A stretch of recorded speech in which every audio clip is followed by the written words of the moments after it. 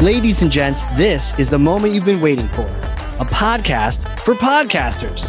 This is Creating the Greatest Show, and I'm your host, Casey Cheshire. Join me as we interview podcast hosts and investigate the ingredients of a successful interview podcast. We'll talk mistakes, earned skills, powerful questions, and more. This show is sponsored by Ringmaster, completely done for you B2B podcast production. Guys, double rainbows. We have a double recording going on right now. That's right.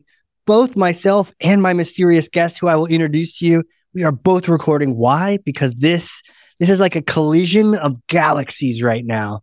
And so this is going to be the episode to check out. I can't wait to introduce you to my guest today. He is full of energy. He's full of wisdom. He is one of those names in the podcasting community. When you bring that up, it's like, boom, that's the guy. That's the person we need to talk to. I can't believe I'm talking to him now. He's invented many, many things, including the relationship flywheel. It's all about podcasting. We're going to talk about it. He's been named top 20 under 40, not even 40 under 40. Screw that. Let's go 20 under 40. He has many a podcast with many episodes, host of the B2B Community Builder Show, 219 plus episodes, host of Not Your Average Investor, 270 episodes, plus founder of BeTheStage.live, Pablo Gonzalez. Welcome, sir. Casey, I've never been called mysterious. I really like that. I think I'm going to call myself Pablo El Misterioso Gonzalez. Thank you, man. I'm pumped to be here, man. Like I said right before we hit record, we don't know each other much yet, but I have a strange feeling I'm dying to be your friend right now, bro.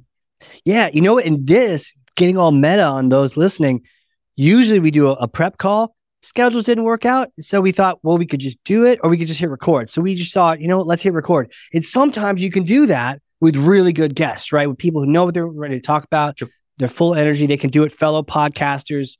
You can just go. Other the untrained people, you got to do a prep call. What's your thought on that?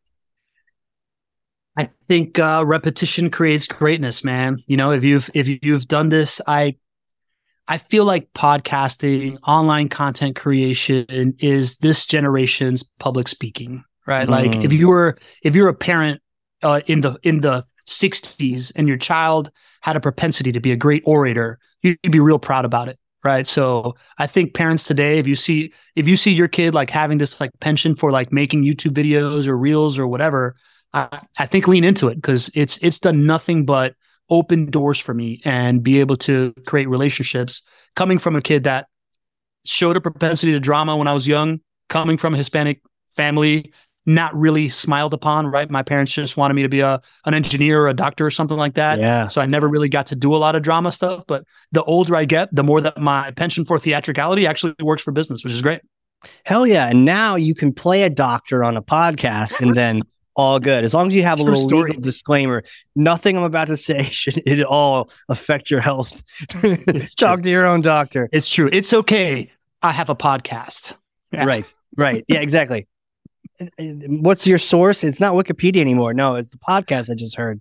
Exactly. Well, dude, let me start the show off with the question we ask everyone, and that is to pull back the curtain for us on your shows and share your most important strategy for a great interview podcast. You see, I don't know if this is specific to an interview podcast, but my secret sauce all along has been, how do I create proximity with the listener, right? Like, how do I create scale around what I'm doing so that the relationship building that I'm doing goes from one to one to few to one to many as much as possible? And for that is the live show. The idea that every time that I do a show on Mondays or my clients that subscribe this strategy that either do it weekly or every other week or once a month, every time you do a live show, you have the opportunity to do what we're doing right now, right? Make a buddy. Like I really do believe that co-creation of content is the new golf. So like we're getting to know each other. We're out there on a limb together. It's awesome. We're going to be friends forever. But if like 2 or 3 more people were in the audience listening to this right now, that would 2 or 3x our relationship building capabilities. And that is, I've learned as a person that's been obsessed with networking my whole life, the more people that you get to be in front of, the more people that have real access to you, the more people that understand you, the better that you're going to end up doing. And by doing that, you create those opportunities, and you also create a more rapid feedback loop, right? Every single time you're going to do a live show, when you invite people, you get the feedback of how many people opened that invite, how many people showed up, who showed up, what questions did they ask, and being able to like compound that time over time, right? Repetition and getting better and better at identifying what works better and how to tweak it makes the ball roll faster and faster at a different velocity than the usual podcast velocity, which quite frankly, you know, like most podcasters, when I first started, I wasn't doing it live. It was really hard to really gain any insights out of the first 50, 60 episodes I did, because I was just kind of like throwing it out into the ether and waiting for a signal, right? So to me, this idea of allowing for faster insights and allowing for proximity of meeting with people and letting them be a part of it and letting them feel like they own a little piece of the stage when they show up has been the secret to my success. Awesome. I love this. So many things to dive into. I'd love to learn more about the live show. I love webinars and I love having people come on and, you know, now essentially it's a live show and I love interacting with those people. Yeah. But I kind of wonder, do you lose something with your guest one-on-one if you have other people like chiming in? Like I understand like people will be listening to this. The idea of people chiming in right now, do I lose focus on you at all? Or how do you rectify that? That can happen, right? Like it's the same as if you're at a networking event and you are having a conversation with somebody that keeps looking around the room to see who else they can talk to. You don't want to be that person, right? But you've also been at a networking event and I'm texting my wife while I'm on the podcast with you. Yeah. Hey, what'd you say? Hey, that was a good point. Whatever that was. That's cool. Oh, over there, that dude's the guy I want to talk about, right? So like, you don't want to make people feel like that. But you've also been to a networking event and been a part of a conversation where there's two other people that are part of it, and it becomes a really cool dynamic, right? True. So it's a matter of refining those skills. So yeah, you can lose a little bit of focus on people, but if you learn to do it correctly, then you really start to drive multiple vectors of relationship at once, right? We describe it as 4 vectors of relationship. The one between you and your guest, that's the thing that we're doing right now, right? Yeah. The one between you and the audience, that's you getting relationships with them, acknowledging them when they show up, having a roll call, giving them nicknames, right? Like making them feel like they're part of the thing. It's a little bit of like wacky AM DJ stuff. And then when they're brave enough to be part of the conversation, if they're brave enough to decide that they want to like put a little foot on that stage, adding as much context as you can to the question that they ask when you're giving it to the guest does 2 things. One, it makes them feel like they're a part of it. They feel like they're getting a warm introduction to this person that they showed up to listen to. And 2, it's a really big favor for the guest, right? Because the more context you give them, the better answer that they can give, the better that they look, the more useful that they are, the better that they feel, right? And then there's the 4th vector of driving relationships of people that are inside the chat, right? Like if you can ritualize this thing and start getting the same people showing up and that starting to grow, man, then you're not just building a show, you're building a community. And to me, the community play is really what I got into this game for, right? Like I think community is the ultimate strategy for a business. And it's the one thing that as the world becomes completely commoditized in, demand and supply and focus and, Amazon takes over everything and Uber takes over everything and Zillow takes over, right? Like all these different things, the smaller business, the ultimate moat you can build is the people that know you and are willing to vouch for you. That's how you avoid becoming a commodity. Man, so much to get to. Yes, I want to get into community. Let me go back to one of the vectors. And please, you mentioned that the way that you can avoid losing that relationship and that power with your guest is doing it correctly with your audience. And I think you just actually rattled off just a couple things you can do. Could you talk a little bit more about how you do live correctly? Yeah. It's being conscious of those things, right? Like, so doing live correctly to me is number one. Most of the time when I talk about those 4 vectors, people might have thought of 2 of them, right? Like they're like, oh, me and the guest, me and the audience, right? But like, once you start layering in the other 2 vectors, that's doing live correctly, right? Like understanding that there is an inherent value to your guest also having proximity to the audience and really pushing for that, and that being your number one goal. That is a big deal, right? And the number one goal of getting people to become friends with each other in the chat, that's a big deal. What I tell people when I'm onboarding them for a live show, here's the other thing. since I do all my show live, I've hosted people that have been on tons of podcasts. And a lot of the time they're like, man, this is the first time I'm doing something live. This is cool. You know, like it's another relationship builder as well, right? So they get that they're doing something different and innovative, and vulnerability drives connection, right? So if you're both out there on the plank, it drives another level of connection with you and them, right? So that's one thing. And doing it live, the right way to do it, I tell everybody when I'm onboarding them, I'm like, listen, man or lady, my number one goal here is that we have a conversation. And when you're done with this conversation, you're going to be so pumped up about how good you sounded and how smart I made you look and how great you felt about it, that you're going to use this conversation to introduce yourself to somebody else. Right. And as long as you're in that headspace of like, I am here to make you look good in front of me, in front of these people, and just like set you up to win, that's the right way to do it. Right. That's really no different than podcasting though. Right. Yeah. And you state that you're just putting it out there for them. You're letting them know this is my goal. This is what I'm marching to.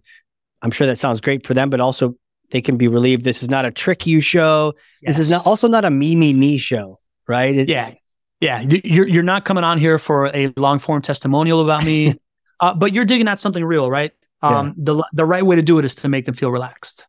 Right? Make them feel like you got this, and that this thing is about them, and that somebody's there in their corner for this vulnerable experience, and let's go do it together, buddy. You know? Yeah. Do you then edit it up and you put it out and you repurpose it elsewhere? But live first. Okay. So you have it multiple different directions. Correct. Yeah. We'll take that webinar, and next week it comes out as podcast and it comes out as a YouTube, right? Like we'll YouTubeize it and we'll podcastize it and we'll release it across those channels. And then we'll pull out the, 4 to 6 best little moments that we turn into one of these like micro videos, and we'll pull out the best things they said and create quote cards. And we will give them suggestions for an email to write about it if they want to write a blog about it. But we go into the pre-production of all this stuff, thinking about not what questions we're going to ask. We're thinking about what are the micro content pieces that are going to be hook points towards this thing, right? Like trying to already visualize, the best thing that could come out of this is a 2-minute back and forth of Casey and I talking about how podcasting is the ultimate B2B strategy here. And there's many ways to skin the cat. And all you got to just go do is find somebody, right? Like that can help you do it so you can just show up and look good, right? Like having that in the forefront so that we can poke around that subject until you put that person. Sometimes the first time you ask a question, they don't give the best answer. But if you know that you're trying to get something out of that, that's going to serve them, then you can echo it back to them, right? Like, oh, so I'm hearing that is this and this. Is that right? And then normally when they're like, yes, and then they get to that piece that's really, really good, right? So like making sure that you have an idea for that on the way in is generally counterintuitive for people. They're usually thinking, what question am I going to ask? Right. Not what is the thing that I'm trying to get them to say that's going to make them feel real good about it. Yeah, almost like Jeopardy. What's the answer I want to get as opposed to what's the question? Yeah, that takes some real effort, though, to think about and be intentional about what you want to hear from each and every guest. That it kind of runs in the face of the let me just interview 1,000 people. It's like, no, let me interview this one person and just really maximize my time with them. How do you do that? Do you spend a lot of time prepping for each show? We don't spend a lot of time prepping for each show. We spend a lot of time figuring out the strategy for a show that's actually going to lead to revenue. Okay. Right? Like you said it yourself. You've got 2 shows. This one is like your passion project, right? Yeah. I had a passion project. I went out and interviewed everybody possible because podcasting is the ultimate networking tool. Yeah. Right. But if you want this thing to lead to business results, then on the front end, you got to be thinking about 3 things. What is interesting to the people that you want to serve? What will make them trust you? And what will make them think that it's for them? Right. And if you start with that framework, and then you dole out, what we like to do is create 4 content lanes under that framework. 2, what's interesting to people lanes. 1, what makes them trust me, and 1, is this for me lane, right? And we categorize that, and then underneath those lanes, we'll put in a bunch of topics that fit, right? And once we understand that these are the topics that people find interesting and will make them trust us and whatever, then we create a schedule of those topics so that we are, doing 50% interesting, 25% trust me, 25% for me, right? Which is essentially contextualizing to their real life scenario. And then all you got to do is be like, who would they like to hear about this from? Right. So like once you're there, you're already going into a show being like, this person, we chose them because this is the thing that we're trying to drive at. Can we, and it's usually is this interesting thing for me? So then all you got to think about is like, okay, cool. So like, this is what's interesting to people. So what are a couple different things that make it particularly interesting? How can we contextualize that interest so that they know it's for them? And where can I also contribute in this whole piece of the pie? Is it validity? Is it adding nuance to it? Right? Like, where does my specialty fit into this thing where it's a value add? And it kind of does the work for themselves if you put in the work up front. Put in the work up front. And in my mind, I'm seeing it's like a marketing plan it's a content plan. It's a strategy. You're thinking about the kind of outcomes you want from the show, and then you're deliberately going after it. I just had to think that, if you've got those many thoughts all laid out, when you go to actually invite some of the people on the show, you're like, I want you for this reason. It's not like this is some secret pitch. Like, I actually need you. You're a part of our equation. You're going to help us teach these people who you probably want to talk to too, this and this and this, which I know you love talking about. Do you want to be on the show? And they're like, sign me up, I'll be there tomorrow. Yeah. Wow. You got to make, when it comes to reaching out to people or relationship building, the more clear you make the value to the person that you're talking to, the better it's going to go for you. Right. So whether that is how clear the value is to the guest coming on the show, how clear the value is to the audience showing up, how clear the value of your services to your client, the better it's going to go for you. Right. So that's foundationally why I've reverse engineered into this kind of like career profession, whatever you want to call it. Sure. It's because I've always been obsessed with making friends with as many people as I can. Right. At some point, I realized that the value in being my friend isn't that I'm the coolest guy in the room. It's that I can make you feel like the coolest guy in the room. And from there on out, I've just completely leaned into that. Right. So most people are so busy thinking about like what's in it for them that they don't even think about anything else. And if you can relieve that burden from their like decision-making criteria, it's like, this is what's in it for you. People are like, oh, okay, cool, I'm in. Now that could sound salesy, right? But if it's real and if you've listened to that, or that this is valuable to them, that hopefully it doesn't sound like you're just another LinkedIn spammer.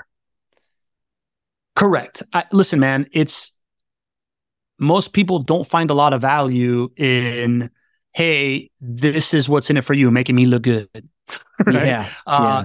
You got to make it clear what's in it for them, right? Like, man, if I can, I'm a pretty mediocre salesperson, man. So like, I have just always focused on the offer much more than the ask, because I suck at asking, right? So if I can offer you something that I don't need to talk you into, that you're like, yeah, I want to enroll into this, then things go well. If I need to convince you to do something, it's generally not a great experience. Right. That totally makes sense, because the more emphasis you put on ask and less on offer, the more terrible it sounds, and the more it's probably a pass or a block or ignore and archive, one of those things. Yeah. I wanted to take you, one final thing on the live, because I know we could talk live all day. Sure. Talk to me about people when they're first working with you or they're first launching these things. Like, what if no one shows up? People got to be wondering about that. What if I have my guest and it's worse? Like, if it's just my thing and no one shows up, my webinar, and like my friend shows up, okay. But if it's like a live show and there's this really impressive, I've got Pablo on here, and my mom shows up, and talk to me about that. People ask that all the time, right? So great question. Yeah. I tell them the same thing I told you. Or not great question, because they ask that all the time. I don't know. I want to know. So yeah. No, I appreciate you letting me explain that. I explain it kind of the same way I started this conversation, right? Like, Your backup plan is that you're doing a podcast with somebody, right? And that's generally a good use of your time. Now, if 2 people show up, you just 2x'd the amount of time you spent building relationships with people, right? So like whether it's 6, 16, or 60 people that show up, anybody showing up adds a little bit of extra nuance and a little bit of extra value to the equation, right? Like I find that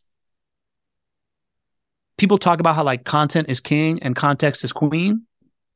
Anybody that's part of the conversation that isn't already you and I, that already have like this content and context in our head, that can add a special little angle to like recontextualize it in some way, is a value add, right? So the answer to the other thing that you asked is like, what if I got this huge guest coming on and this and that? It's A, setting the expectations with them, and B, if you don't feel comfortable telling them, hey man, I do this live, somebody might not, nobody might show up, and then we're just doing a podcast, would you still be down with that? And they generally are.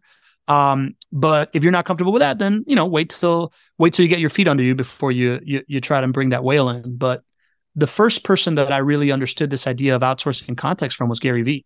Yeah. Like you see,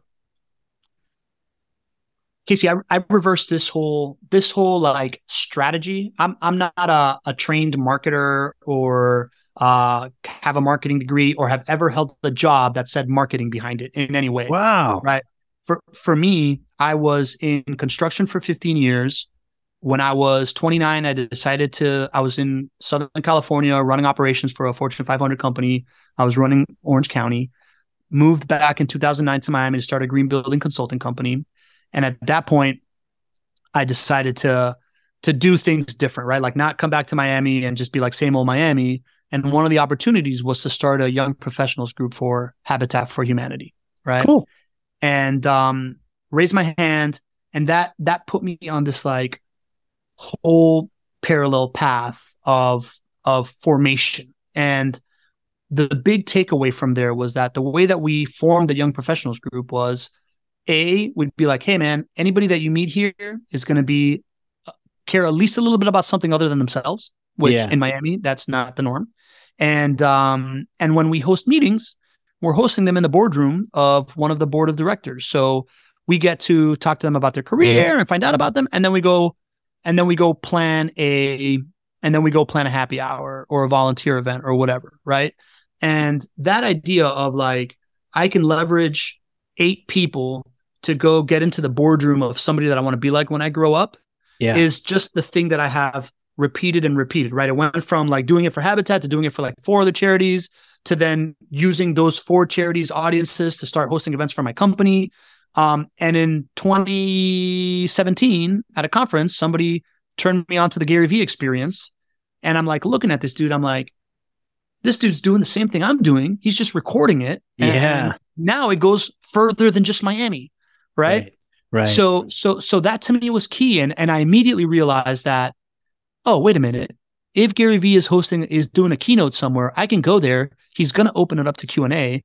And if I ask a smart enough question, I'm going to come out on Gary's podcast or his Instagram channel or whatever. That's really valuable to me. And oh, by the way, he has the same answer for everything. The difference is who asks it and how they ask it. So the moment that I see somebody that looks like me ask it or somebody that sounds like me ask it, I believe it more, is very, very real, right? So why not create content this way? Why not open it up to people, to outsourcing the context for people to make your answers more, is it for me?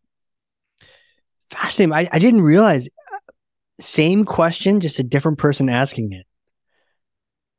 Same answer with a different person answer, right? Same answer.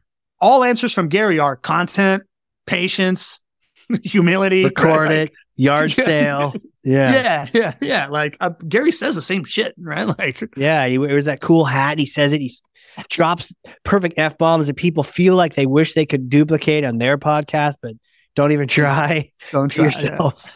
So interesting. But and then we see different people asking the questions, but eventually we see someone that we can relate to asking the question. 100%. Now we listen to him. Now we listen to the answer. Now we believe it's for me, right? Yeah. Cognitive bias is a real thing, right? Like I had a buddy, my buddy Doug Orr came with me to Podfest last year, and like at the end of it, he's just like, man, cognitive bias is real. I never thought that I would want to have a podcast, but now I see 1,000 people with podcasts and I'm like, I should have a podcast too. Right. So like, if you see other people that you can relate to echoing with a certain message, you're much more likely to believe it for yourself.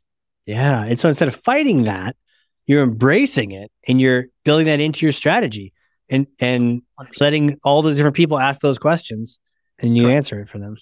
Correct. Powerful, man. Dude, so good. Are you having fun? How you doing? You in the flow state? Man. I want to hear from you, man. What's your key to a great podcast interview? Gosh, I've asked this question a lot and I've got so many really good answers.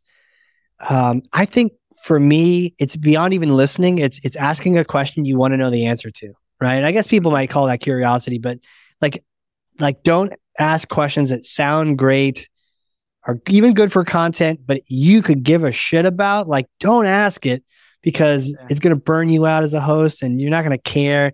And isn't this thing supposed to be fun after all anyways, and then your guest knows, like, if they're just sitting in there like, okay, I'm just going to say my stuff to get my stuff on your pod and then we'll go our separate ways and never talk again. But man, if you get someone like you, like, no, I really want to know, what if no one shows up? These are the questions. And sometimes I'll get like, oh, great question. And it's not because I'm a magical question asker. It's just because I really want to know the answer.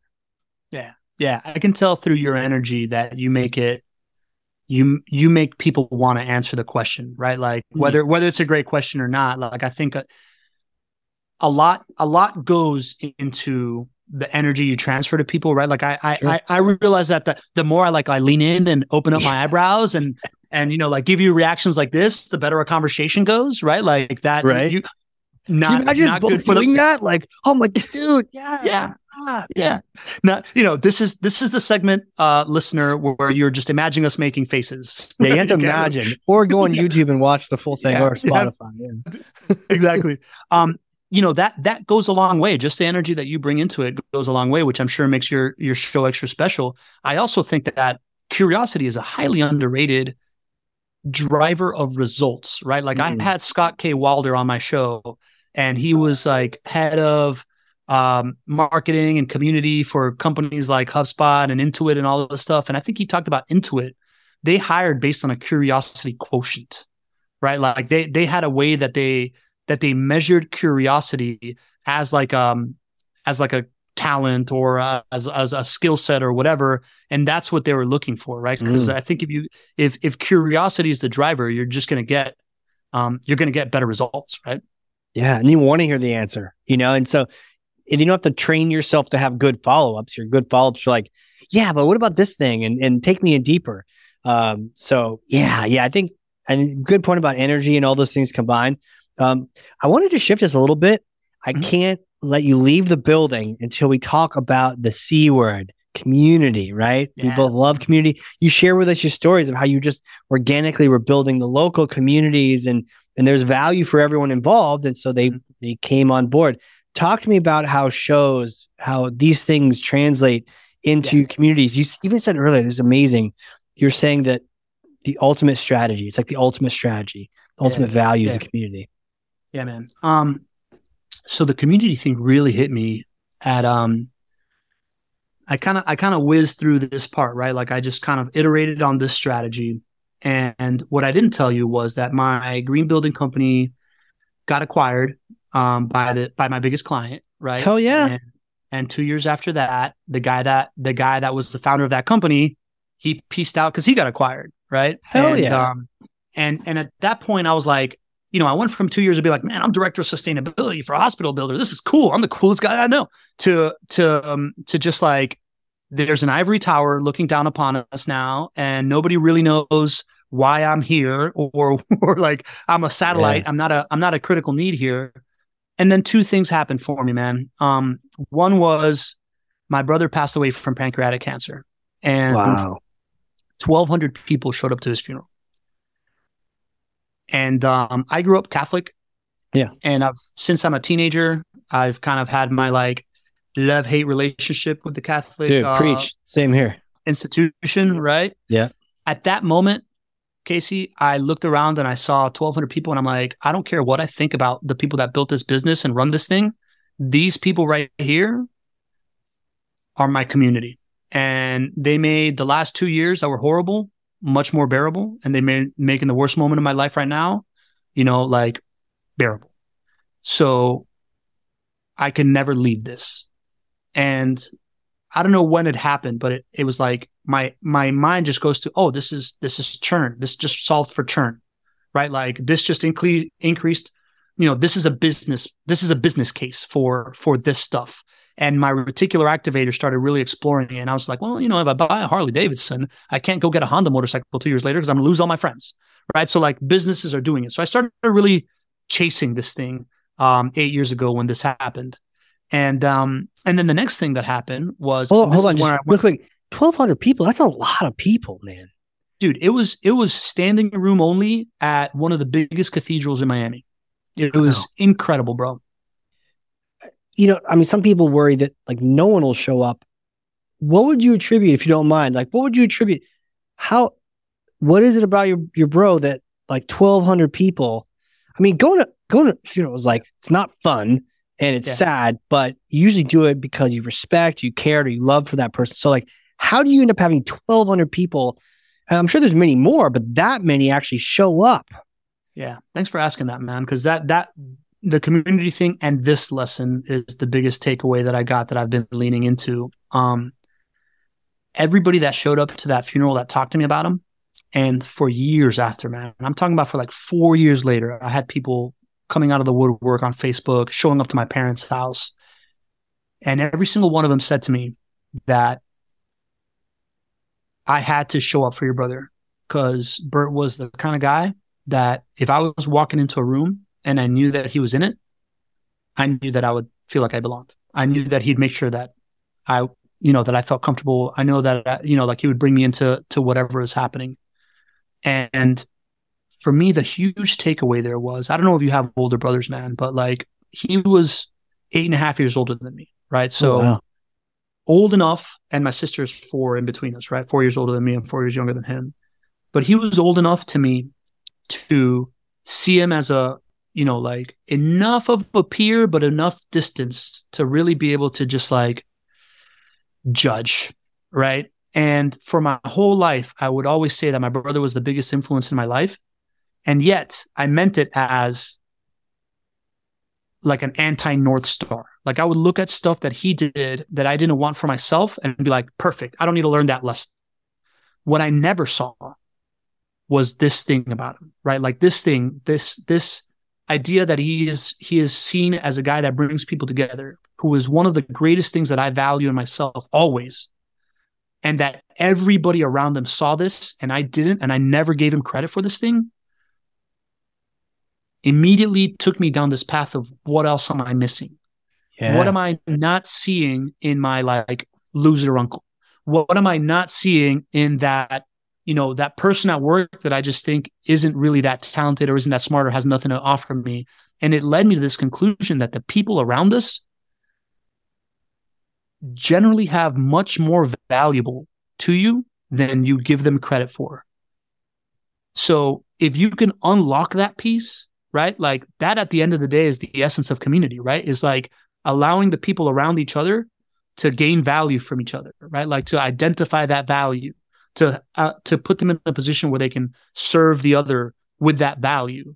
Yeah. And if you can like lean into that, then everybody wins, right? Yeah.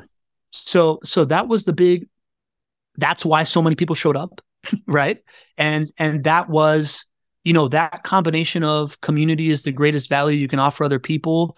And everybody next to me right now is better at something than I think they are already. And there's something for me to learn from them and something for somebody next to them to learn from them that they didn't know. And this can be like a massive, massive flywheel of like value to give to the world has been the number one, like the force that has shaped my life for the last 8.5 years.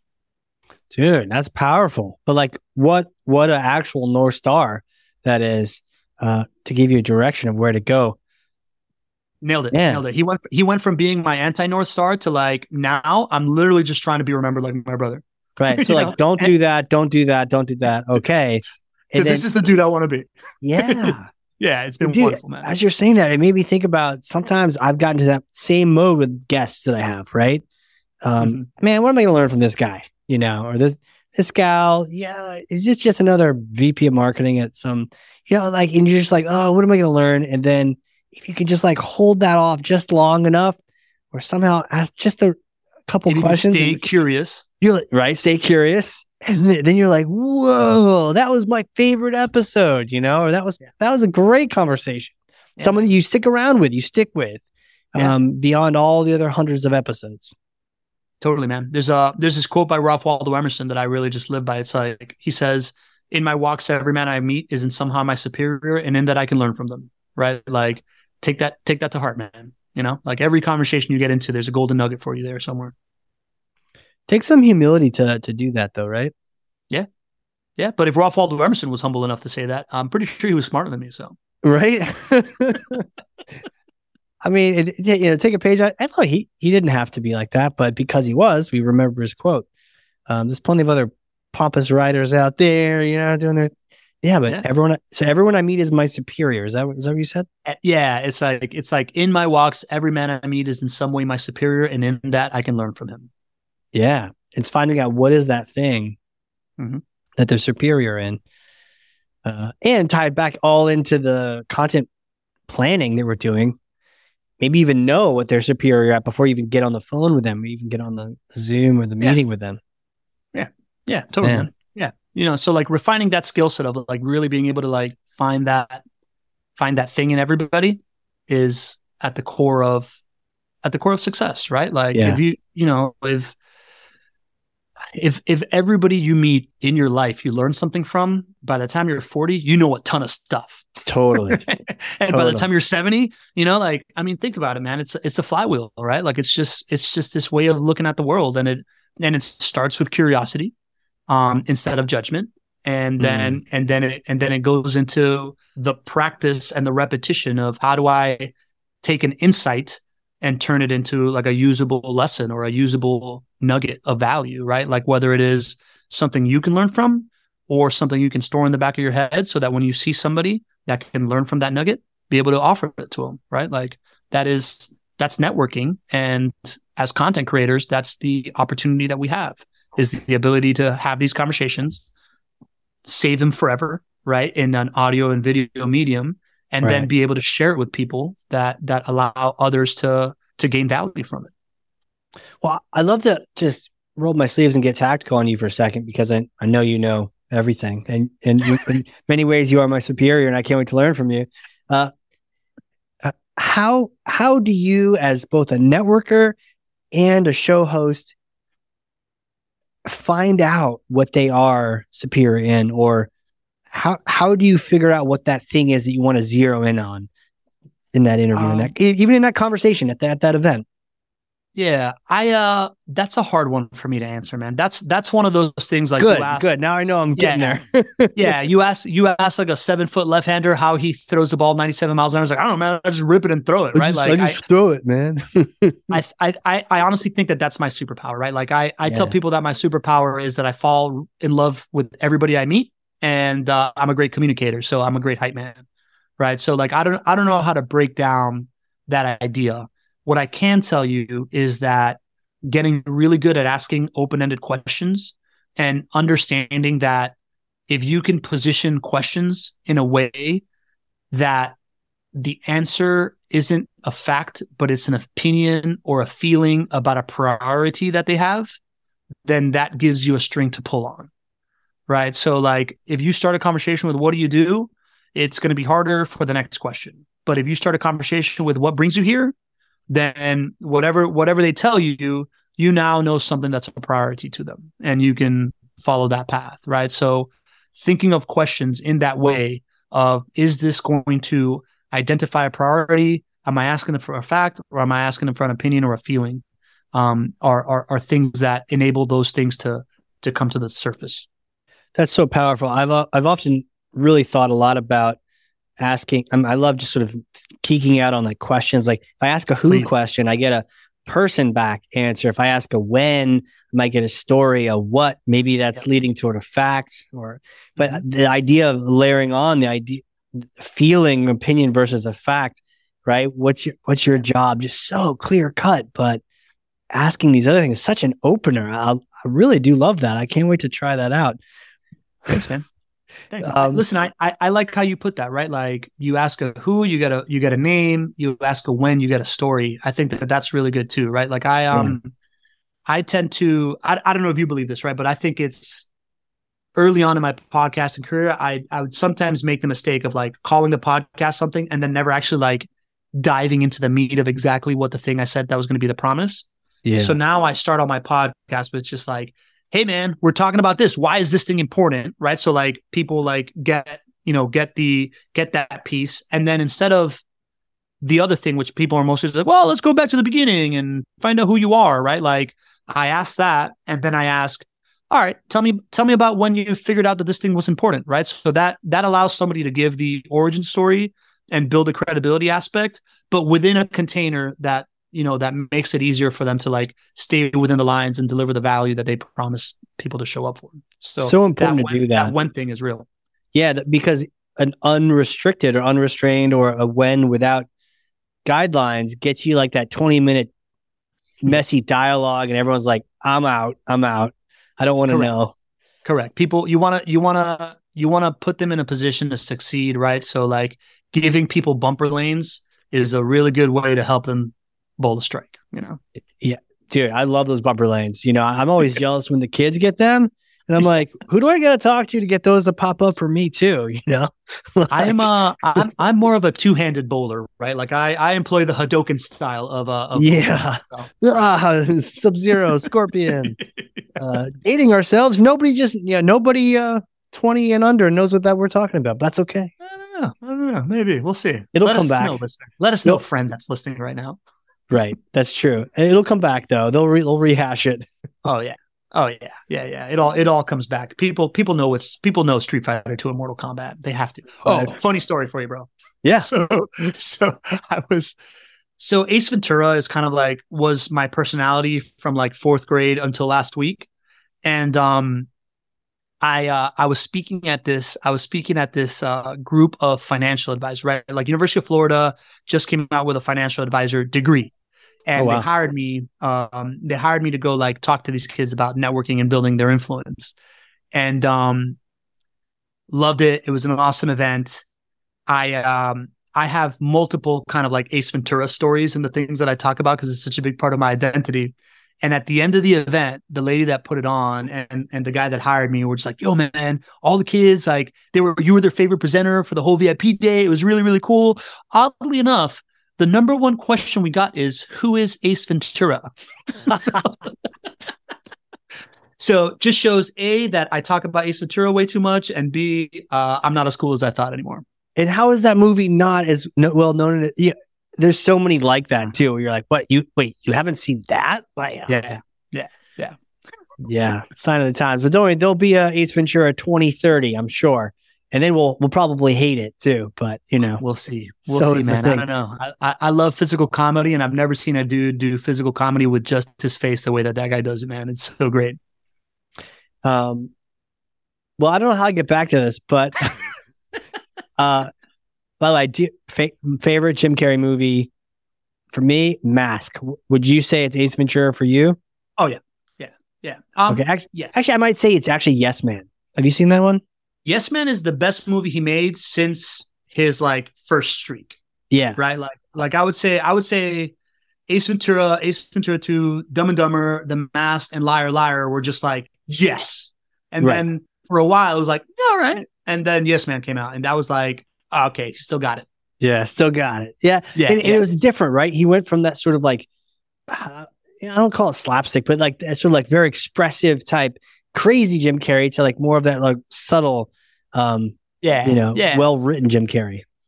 Yeah. And I think he's a really talented dude, right? Like, I think he's a great actor. Yeah. I just, like I said, I like, you call it expressive. For me, it's physical comedy, man. It's physical stuff comedy. That he's doing is physical comedy. And I just find that stuff timeless. And it really goes back to what we were just talking about, right? Like the expressions that you do with your face and the motions that you do, like, makes such a big difference. I used to live in, I lived in this place where are you from, man? Where do you live? New Hampshire. In New Hampshire. All right, cool.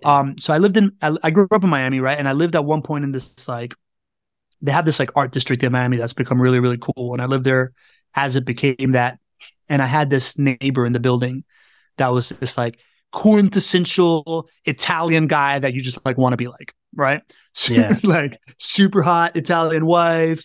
The guy just seemed like everything was like, you know, like rides a Vespa around. Every time I'd see the guy, and I, you know, like I don't even remember his name, but every time I saw the guy and he'd see me, he'd give me this like, you know, like full on tilt his head back, big smile, high wave, big high wave. Yeah, and I'm just like, man, why don't I do that more often, right? Like I still think about that stuff, right? Like that the extra energy that you can engage in infuse into whatever interaction you have with other people comes back to you, right? Like I still remember this dude 10 years later, not knowing his name. I still talk about him in my speeches because adding a little bit of extra energy, adding a little bit of extra physicality, extra facial expression helps the person that you're communicating with feel validated, and puts them at ease or you know, like it puts them in a position to succeed, man. I just think about that stuff all the time. I still get, the image in my mind of just this super friendly guy being like, hey, you know, what's up? You feel like you're part of the tribe. You feel like you're part of the community. Back to that. You're welcomed. You're well welcome, done, sir. I know. I didn't even try on that one. That sort of happened. Maybe that was you. You must be a professional. Somehow you brought it in there and you didn't even realize it. You know what, man? If you want to get back into that community subject, I'd like to talk about something that also ties us together, and it's that you're producing this Chief Evangelist podcast for Ethan, right? Shout out to Ethan. Shout out to Ethan Butte and Bomb, best guy ever. Yeah, that dude's awesome, right? I love that show, man. I love that you are bringing that into the world, because for what I've realized in these last 8 years of really trying to solve for this community thing and how you build it, I've realized that there's a couple foundational building blocks, right?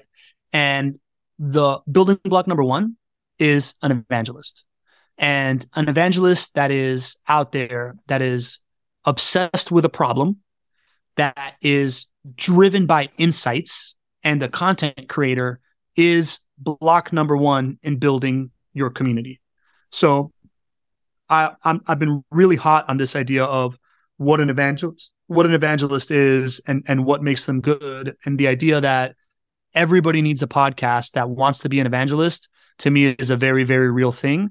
And if you wanna build a community, you know, it starts there. It starts with, how can you interact with as many people as possible, evangelizing a problem, looking for insights on how people perceive this problem, and then creating content that reflects the insights in relation to the problem. And the content can be everything from a podcast or like a social media video to just the next person you talk to. How do you package this thing, right? Like, how do you say it in a way that drives a better reaction, in a way that gets them to enlist in solving for this problem, right? So I think that's really at the foundation, man. So what you're doing with Ethan, to me, is a very meta thing that A, I love, and B, is solving for this problem that I'm really passionate about, which is how do we enable people to win with relationships over transactions? How do we enable companies to build communities as moats that will defend them from the digital overlords when it all happens, 100%. And I will say,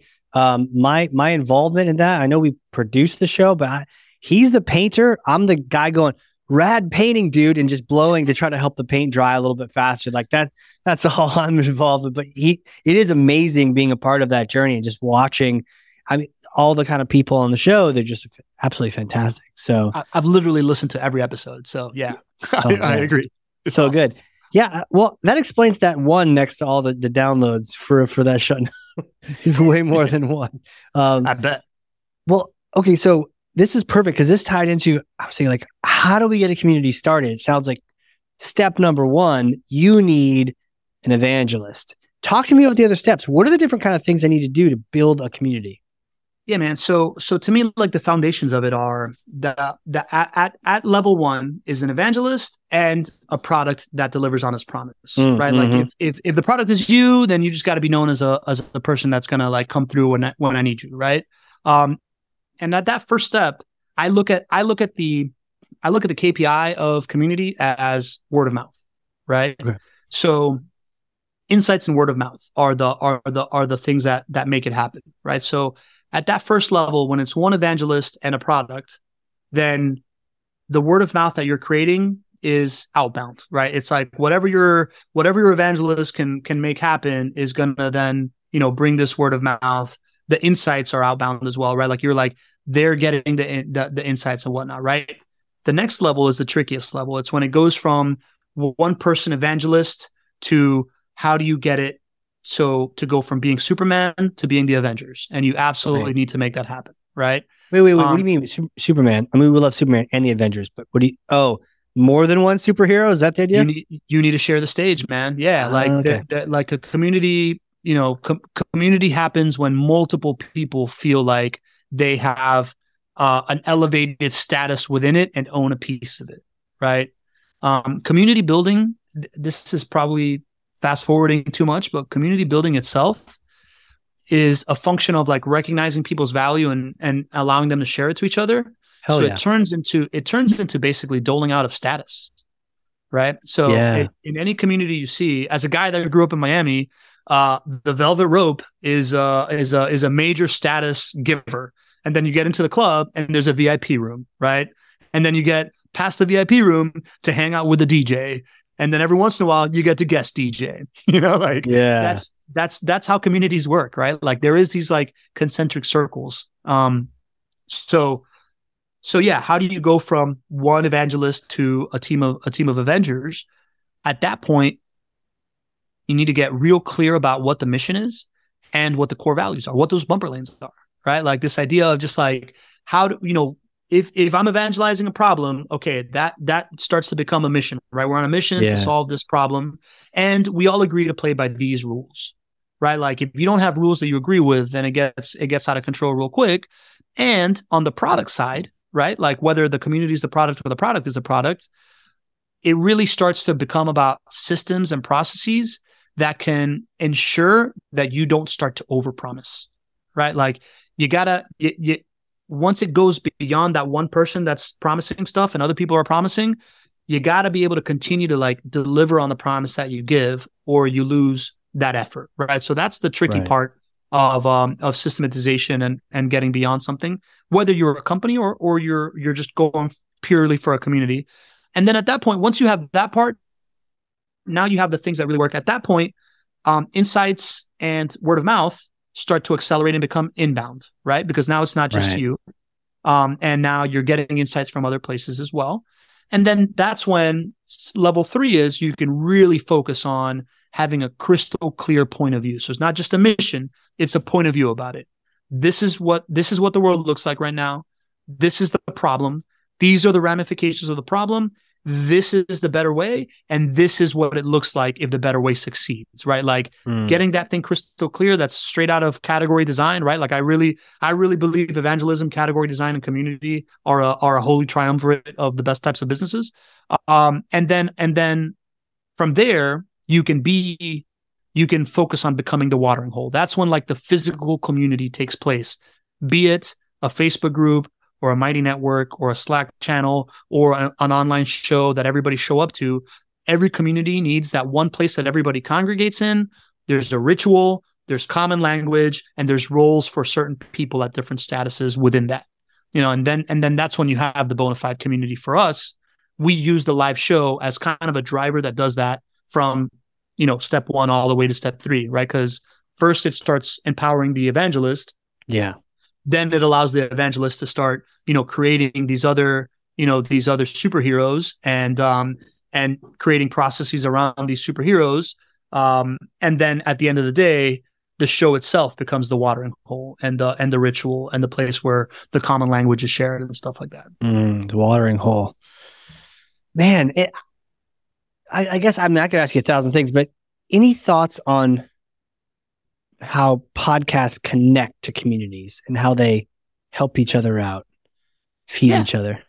Yeah, totally, man. The podcast is often the tool of the evangelist, right? Like it's the difference between a podcast and the live show, right? Is kind of the difference between an audience and a community, right? Like in an audience, all the chairs face one way, face toward the stage.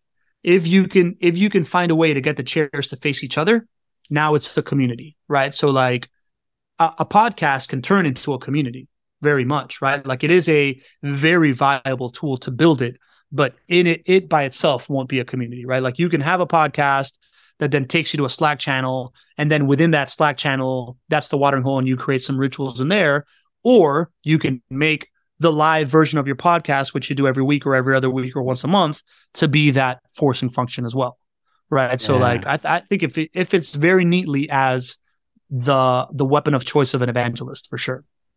So good. So good, man. What's next for you? We're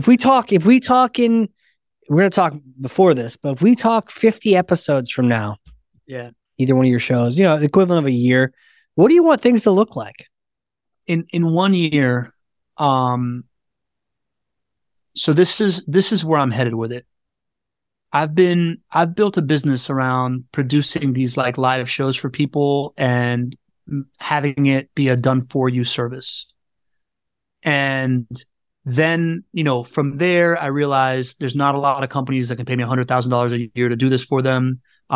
So this thing isn't going to have the opportunity to really like permeate the market, right? So sure.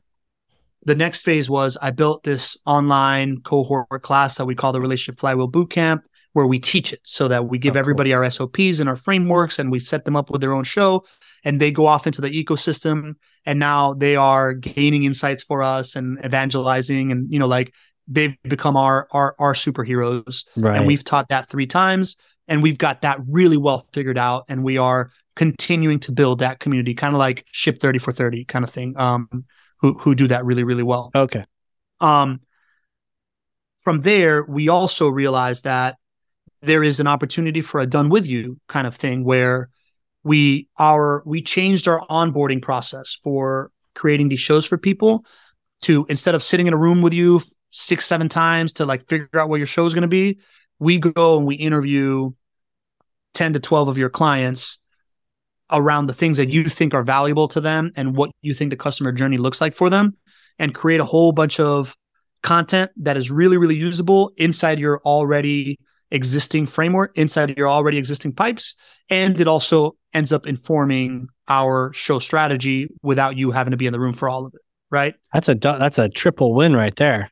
It's awesome. It's awesome. Yeah. Like that was a huge key to like closing more deals, because it's like you gotta figure out speed to win, right? Yeah. So creating that speed to win was huge.